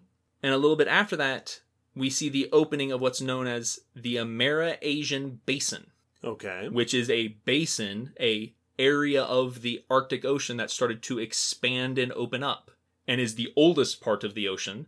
Oh. And that was the true beginnings of the Arctic Ocean, the formation of this ocean. There are two major basins that are part of the Arctic Ocean, the Amera-Asian and the Eurasian Basin. And then about 110 million years ago, the basin stopped opening when Alaska hit Siberia. Not it screeched to a halt. Yeah. Yep. Not quite literally the lands, but the plates hit each other. Right. And it stopped expanding as those land masses stopped moving. Right. Locked in that shape. Mm-hmm. Now, while that may sound like the Arctic got an earlier start than the Antarctic, the onset of ice in the two locations may or may not be very different. Yep. So the conditions that we see today might not be the same age-wise, which is why many people attribute the diversity and specialization of especially Arctic ocean life, or especially Antarctic ocean life, to this age. It is solidly known that Antarctica has been cold, frozen for 34 million years, but when ice started forming in the Arctic is heavily debated. I've heard that. Originally, it wasn't. For quite a while, it was known that ice started to form 2.7 million years ago. It is known. Which is way later than the Antarctic. Yeah, 2.7, that's, start of the Pleistocene-ish. It's yesterday. But in 2004, sediment cores from a ridge in the Arctic Ocean pulled up coarse rock grains, deposits, that were older than 44 million years in age. And the issue here is that these rocks seem to be don't seem like they could have been transported by just wind or water, which leans heavily toward ice being what moved them, scooping them up or freezing them and then thawing them out over the ocean, which then further implies that there were glaciers for this ice to break off from. And drop stones. And if that's the case, that means the Arctic froze before the Antarctic. Right. Which is the complete opposite of what we'd thought for most of the time we were understanding it. Right. Which means that nowadays we really don't know. Yeah. It's still being very heavily debated. There are some people who think it could just be surface ice that could do it, so it doesn't have to be glaciation, actual glaciers, thick land ice. But others seem to think that this may really step back the freezing of the North farther than we had anticipated. Interesting. I imagine that it's a lot harder to study because Antarctica is a continent, and so you can study the history of a continent when you have that continent there. But in the Arctic, we're trying to study from the ocean. Yes. From just, there's just sea ice up there right now, and I imagine that's much harder to access. Absolutely.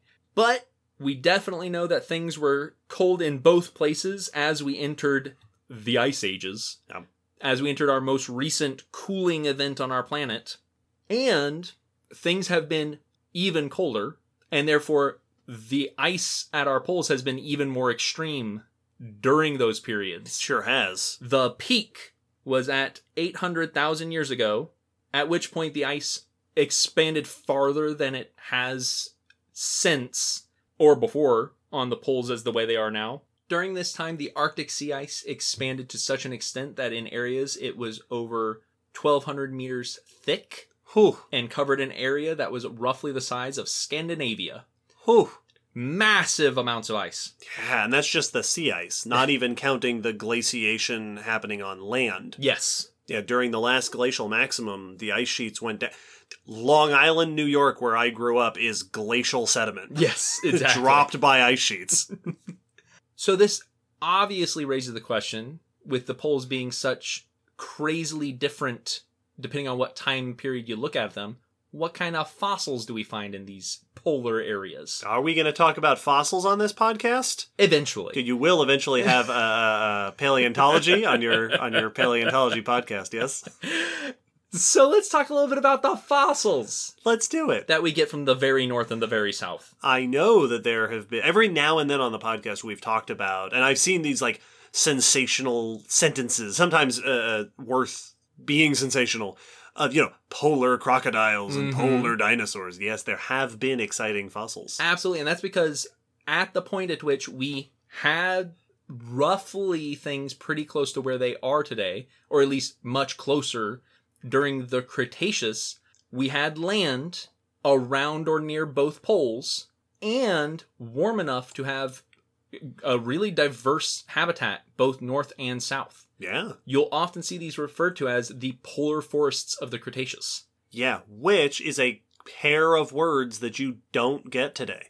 That you can't get today. We don't have polar forests. You're not allowed. During the end of the Cretaceous, temperatures were warm enough and continents close enough to the poles that forests were able to survive, and therefore a diversity of life and dinosaurs were living at or near the poles in what we would consider polar regions today and thriving. Yeah. But it still would have been colder in those areas than the rest of the globe, and you're still dealing with the weird day-night cycle as you go through the year.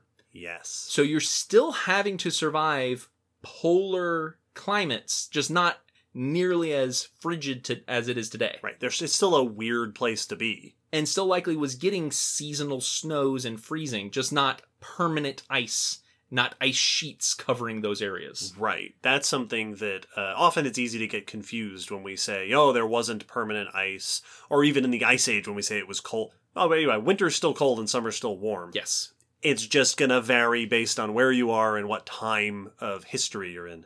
And during this time, we have the continents aren't quite where they are today. So Australia is included in the South Polar region. Yeah. Because it's still with Antarctica at this time. And it hadn't broken up yet. Yeah, they were still trying to make it work. Twitter was rooting for him.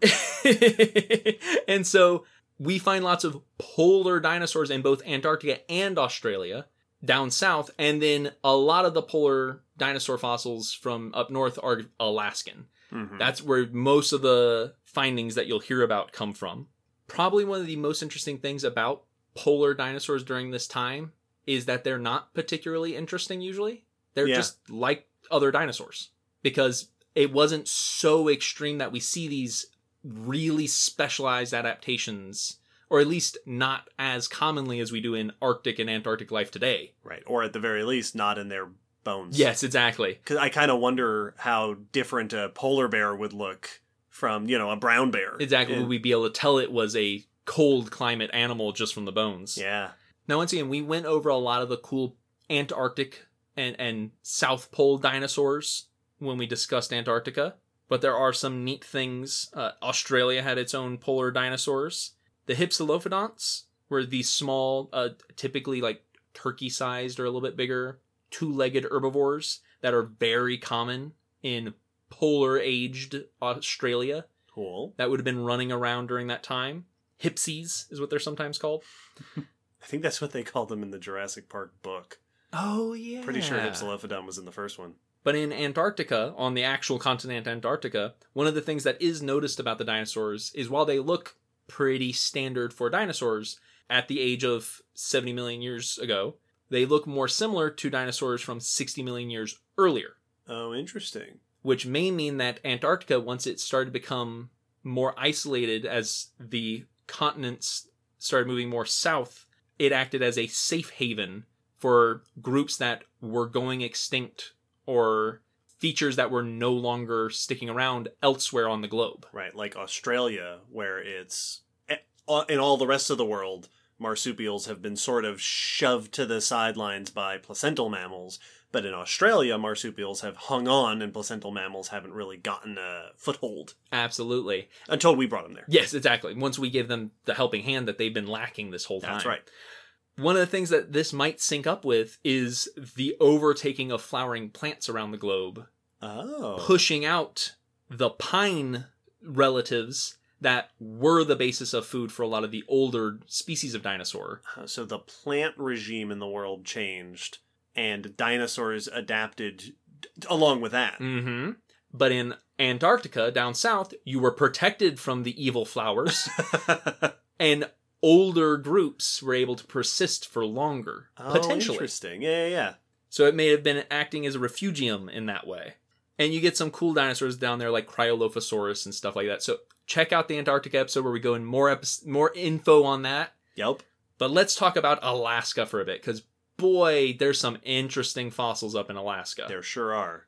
There's lots of North Polar fossil, but Alaska has a lot of the focus and has a lot of really interesting finds, especially for dinosaurs.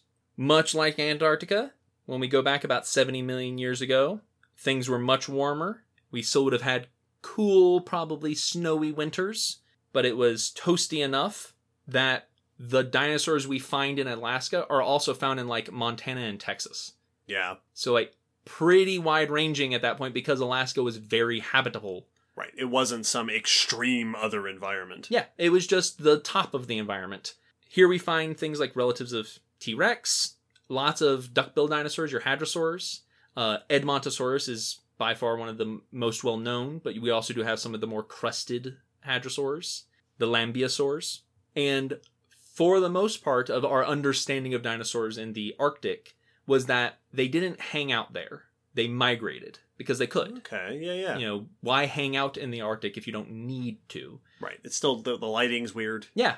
And it gets kind of chilly, so they just move south. And that was the standard thought for Arctic dinosaurs, is that they were migratory.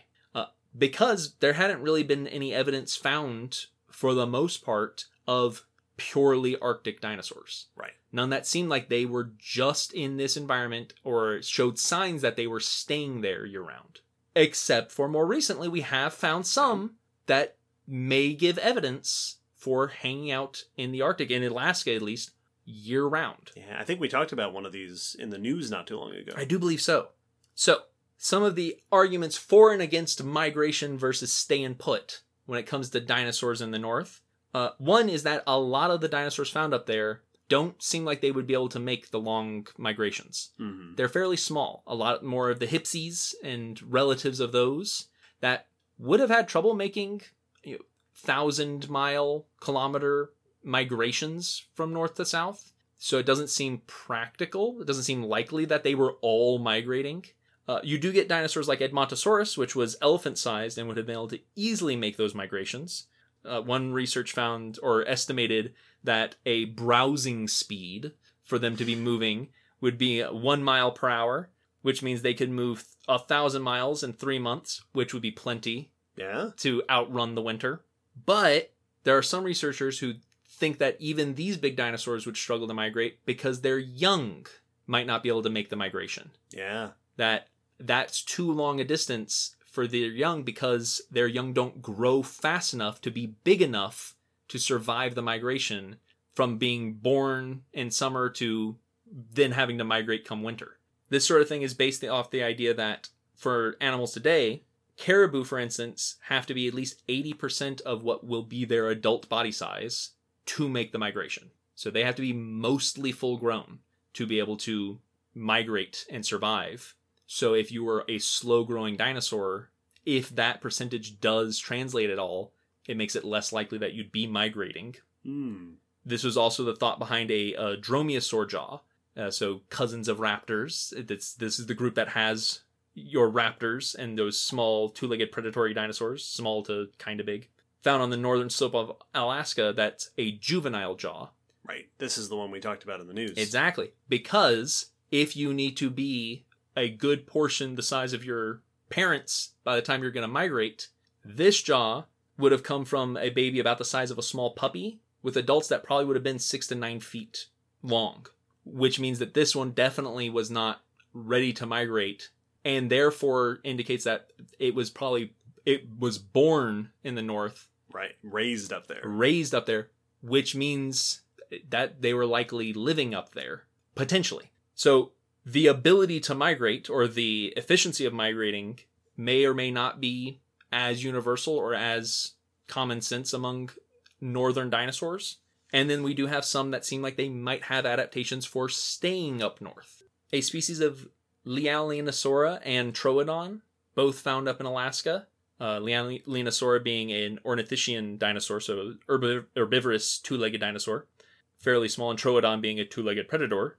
Both showed signs of large eyes and large optical regions of the brain that could have been very useful during long nights, for instance, during polar winter. Yeah. Which could be indication that they were needing to both forage and hunt during those long nights and were staying put instead of migrating. So while there aren't seemingly super weird Arctic dinosaurs or Antarctic dinosaurs, there is still a lot of debate as to what they were doing in response to the poles. And this does have some implications on dinosaurs in general. If they were overwintering in the Arctic, that is a large amount of support for them being endothermic, being warm-blooded and surviving those cold temperatures. But even after the dinosaurs die out, the poles still stayed warm. And while Antarctica is definitely about to start freezing over in just a measly 30 million years, the northern Arctic absolutely had diverse and rich forests wrapping around the north, many of which known from Canada. The tundra there, which is the very dry region that we refer to today north of that tree line, shortly after the Cretaceous was a fairly warm, lush forest. So the Arctic continued to be lush and vibrant for quite a time even after the dinosaurs. It just switched over to not dinosaurs. Other stuff living there. Some of which you get pretty weird things. Jumping ahead a bit to just 4 to 3 million years ago, in Canada's Arctic archipelago, there is an area found with remains from well-known animals during that time, like three-toed horses and black bears, but also miniature beavers. So you got some recognizable and weird. There's also Arctic camels during that time. Cool. That ranged much farther north than we find camels nowadays. But we start to see things become a bit more recognizable a couple million years ago, 2.5 million years ago, when glaciation definitely was starting. And just after 2 million years ago, we start seeing the plants shift to a more modern-day Arctic set of plants versus the plants that have been there before, which were very much not what we see today. Right, warmer climate plants and such. They're normal northern plants. And then as we get into our glacial period, our recent series of glaciations, things get cold. Glaciers are definitely forming and covering. So now we have a frozen north and south at this point. And during the last of those glacial maximums, we get one of the most interesting Arctic environments, which is the Mammoth Steppe. Yeah. Which was a vibrant, rich Arctic and cold environment, which is something we don't see today. This was the largest biome that Earth's ever seen. It spanned from Spain all the way across Eurasia to Canada, and from the Arctic all the way down to China. Wow. Massive area, cold and dry. Its vegetation was very similar to the Arctic vegetation today. It's grasses and herbs and shrubby plants. Lots of trees not being able to be trees. It was also dominated by bigger animals, mammoths and woolly rhinos and horses and big predators hunting those animals. The skeleton densities show that this was a very high productive environment. Lots of animals. Similar to today's African savanna. Yeah. So like a cold, vastly, freezing temperatures much of the year ecosystem, that was similar to the hot, balmy savannas of Africa. Yeah, it doesn't have to be hot and tropical to be super diverse. You even got weird things like hyenas, which we talked about in our hyenas episode, Yep. roaming around the steppe. One of the interesting things, though, is that it seems this environment was largely maintained not just by the climate, but by the herbivores. Oh, yeah. They were a keystone species to keeping this going, as they trampled mosses and shrubs to maintain the pastures of this area.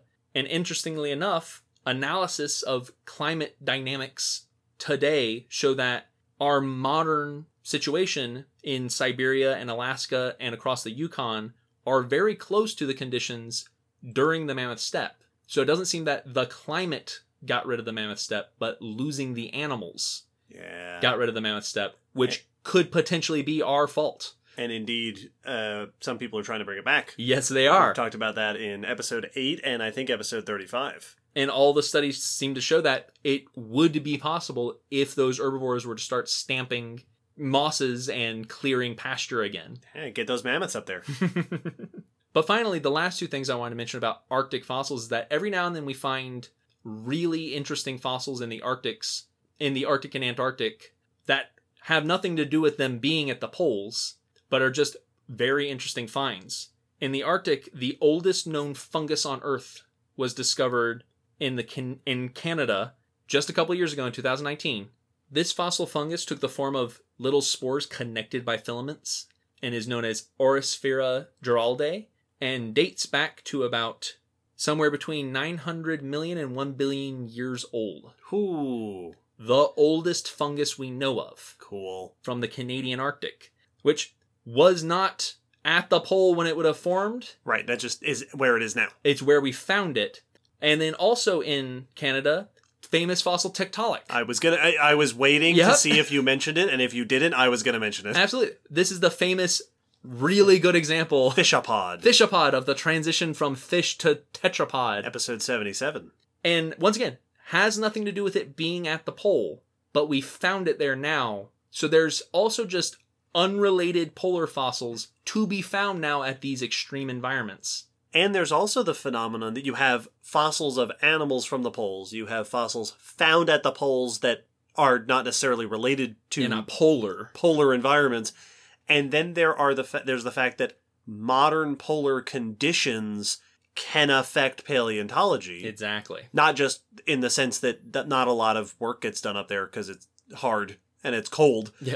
And but dangerous. We've talked before about how permafrost is great at preserving fossils and in many cases DNA. Yes. Some of the most well-preserved frozen animals are from Siberia, and you get them from permafrost places.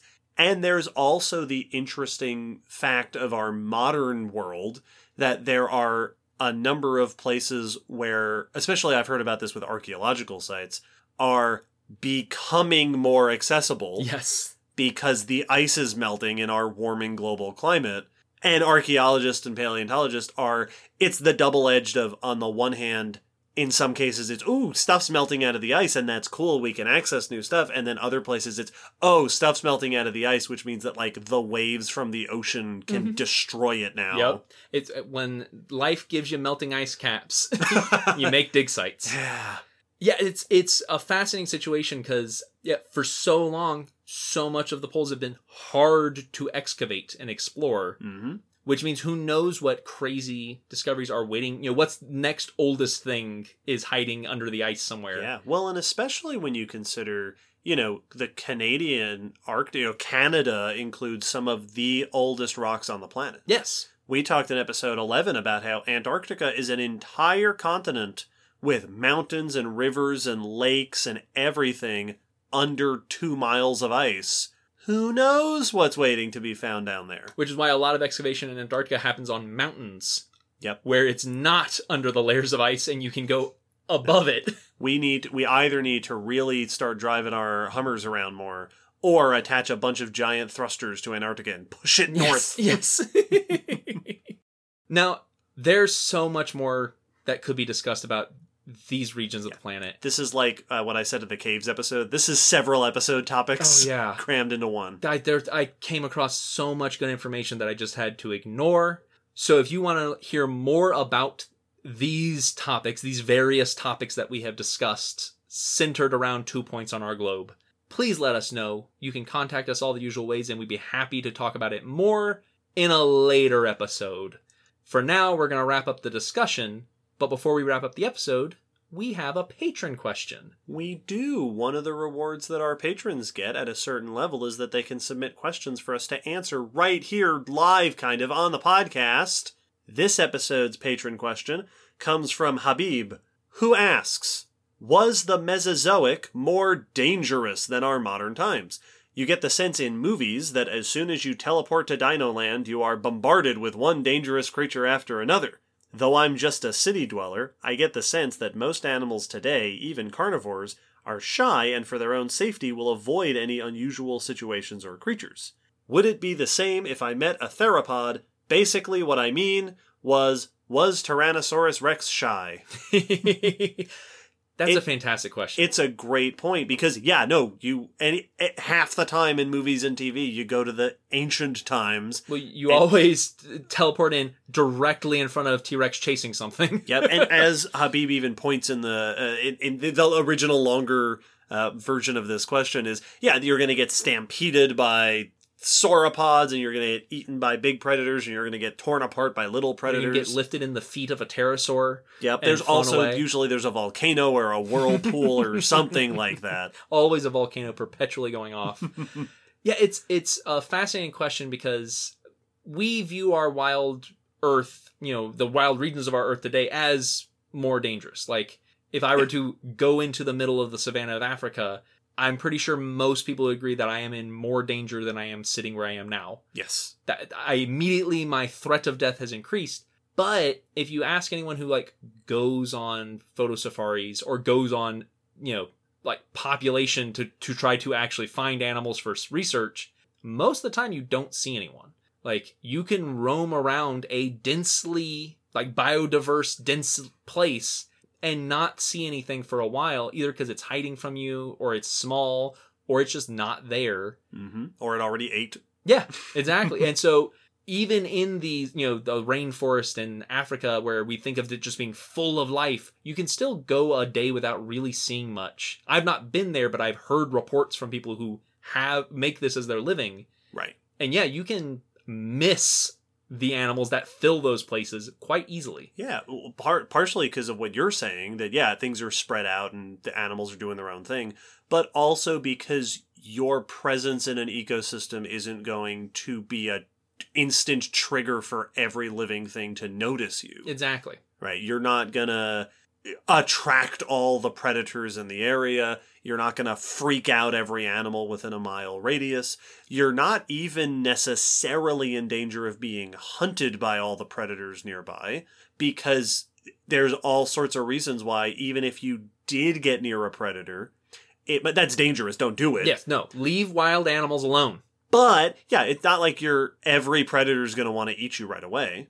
And I think a lot of that mentality that predators will just pounce at the chance to hunt us is the perspective that we are such easy prey. We lack claws, we lack teeth, and right. we have no armor, which is true, but that's not like predators are having seminars of going, now what you really want to do is if you see one of these, you go, no. Hit them here and here.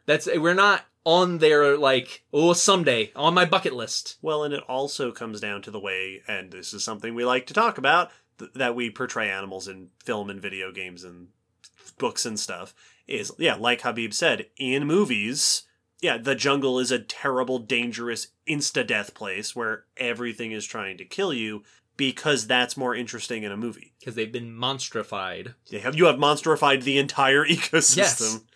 And then that brings in the question of how different were ancient environments. And in this particular question's case, right, we're talking about dinosaur-dominated ecosystems, which does bring us around to a point that we have found ourselves making rather often in our science communication careers and on this podcast. Dinosaurs were just animals. They were just animals. As far as we know, there shouldn't be any more reason for you to be trampled by a bunch of apatosaurs or a bunch of mammoths as you would to be trampled by a herd of bison or a bunch of elephants. It could happen. Absolutely. You should not stand in front of them. Yeah, those are all things that have happened to humans nowadays. Yeah. But it's not like dinosaurs, just because they were bigger or just because there was less people, that we didn't have cities getting in the way of the ecosystem, that they were just like shoulder to shoulder, every 5 feet there was a dinosaur. No, they still would have been spread out because you can't have that many animals in one place and have enough food. They're still going to be doing their own thing. They're still going to be mostly small. Mm-hmm. They're not all triceratops. No. Most are our size and smaller. So it's still going to be fairly similar. You just now have a few that are way bigger than what we're used to today.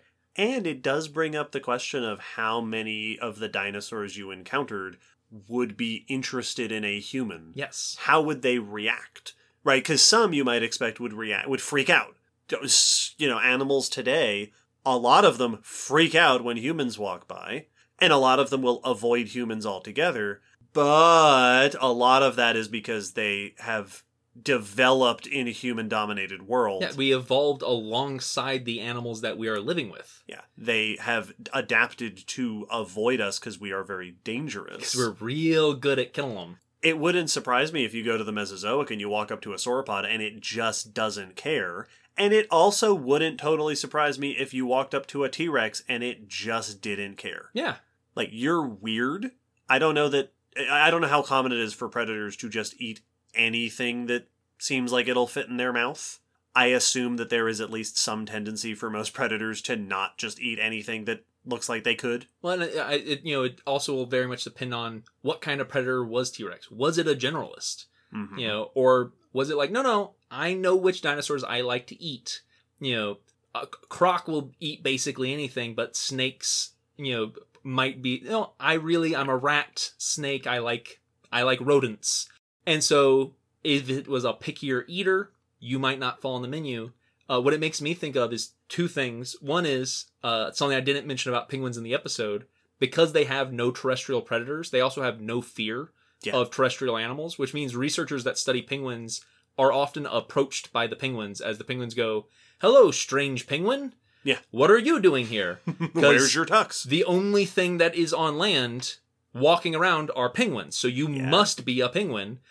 And I think it was Steve Irwin. I watched a video and he was talking about the recognition of humans as a predator. And I think it was water buffaloes or something. Maybe it was something less terrifying. But some sort of horned animal in Africa.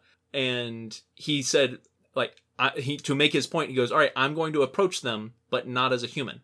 And he got on the ground and rolled sideways toward them. And they just kind of stared at him and watched him. And he got within 10 or 8 feet of them, just a few meters. And then he stood up and they were like, "Oh, and a human!" And they ran. Interesting. Because now he represented a predator. So yeah, if they've never seen something like us, which they haven't. Nope, not a dinosaur. Not a dinosaur. Yeah, what are we? They might just go, "Okay, I don't understand, but also you do you." And to your point earlier, most of them were small, and no, you would not be in danger from most of the small ones. No. But as a general rule, animals do not attack animals bigger than themselves. Especially if there's no reason to do it.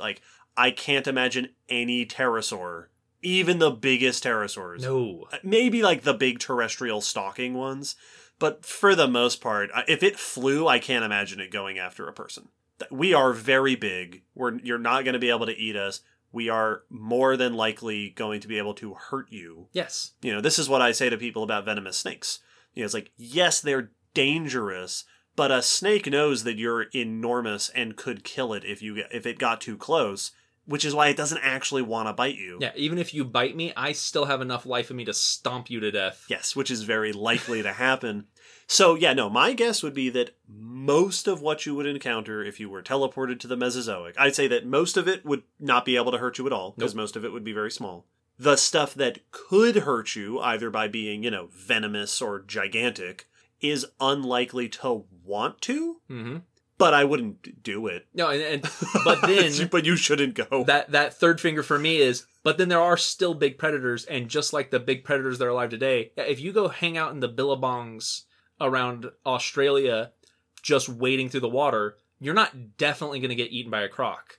but your chances of getting eaten by a croc are way higher if you don't do that. Right. Well, and also no one will be surprised if you get eaten by a croc. Like, if you hang out with tigers, Yes. and you hang out with crocs, and you hang out with jaguars, there's a decent chance you're going to get eaten. If you strictly like to float in the ocean around that area of Africa where the seals swim, then your likeliness of getting attacked by a great white skyrocket. Right. So, like, yes, you still absolutely could be attacked by a predator or get in between a mother triceratops and her offspring. I don't know, her tritoc. Her cubs, Yeah. her pups, her joeys. Then, yeah, you could absolutely be in danger. But I think probably just as much as would be today. So I guess the answer to the question... So there were two questions here. Was Tyrannosaurus shy? Probably not. Probably not. He's big. Doesn't have to worry about Yeah, very much. exactly. No reason to be. And was the Mesozoic more dangerous than today?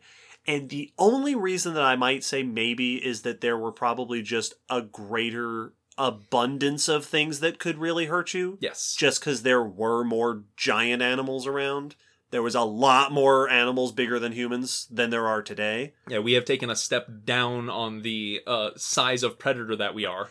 And the Mesozoic ecosystem would not be acclimated to the presence of humans, so they wouldn't know to avoid a human necessarily. And if you're getting in close contact with wildlife, you increase your chances of being hurt. So I guess technically it would probably be more dangerous. Yeah. But not for any of the reasons that the movies want to think. It would be more dangerous also because there's no hospitals. That's true.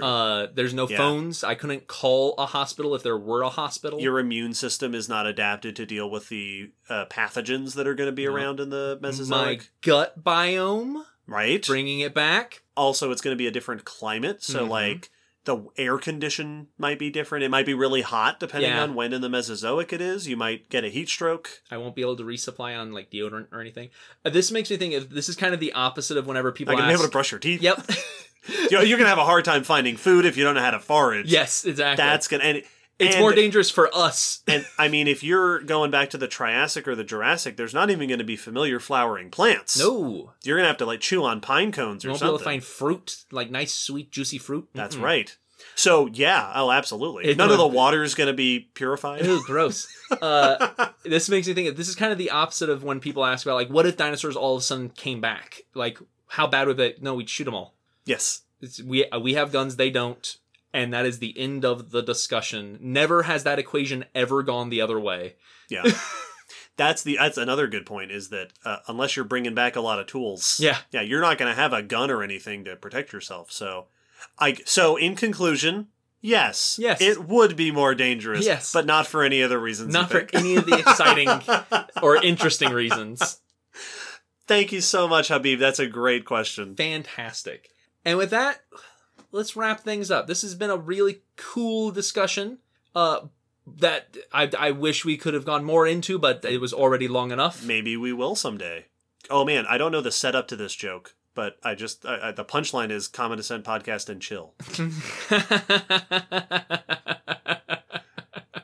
We release episodes every fortnight. There is quality episodes. Blog post associated with each episode that has links to our news and more information and photos and stuff like that. Thanks again to our requesters. Yeah, if you have more requests for anything, let us know. Our list is ever growing. All our topics are from requests these days. It grows faster than we can do episodes, so we will never run out. Keep suggesting things for us. Keep your ears out for summer things coming up, starting with Silver Screen Science next month. And I think that's it. I think we're pretty good. All right. Well, then in that case, bye. Bye, everybody.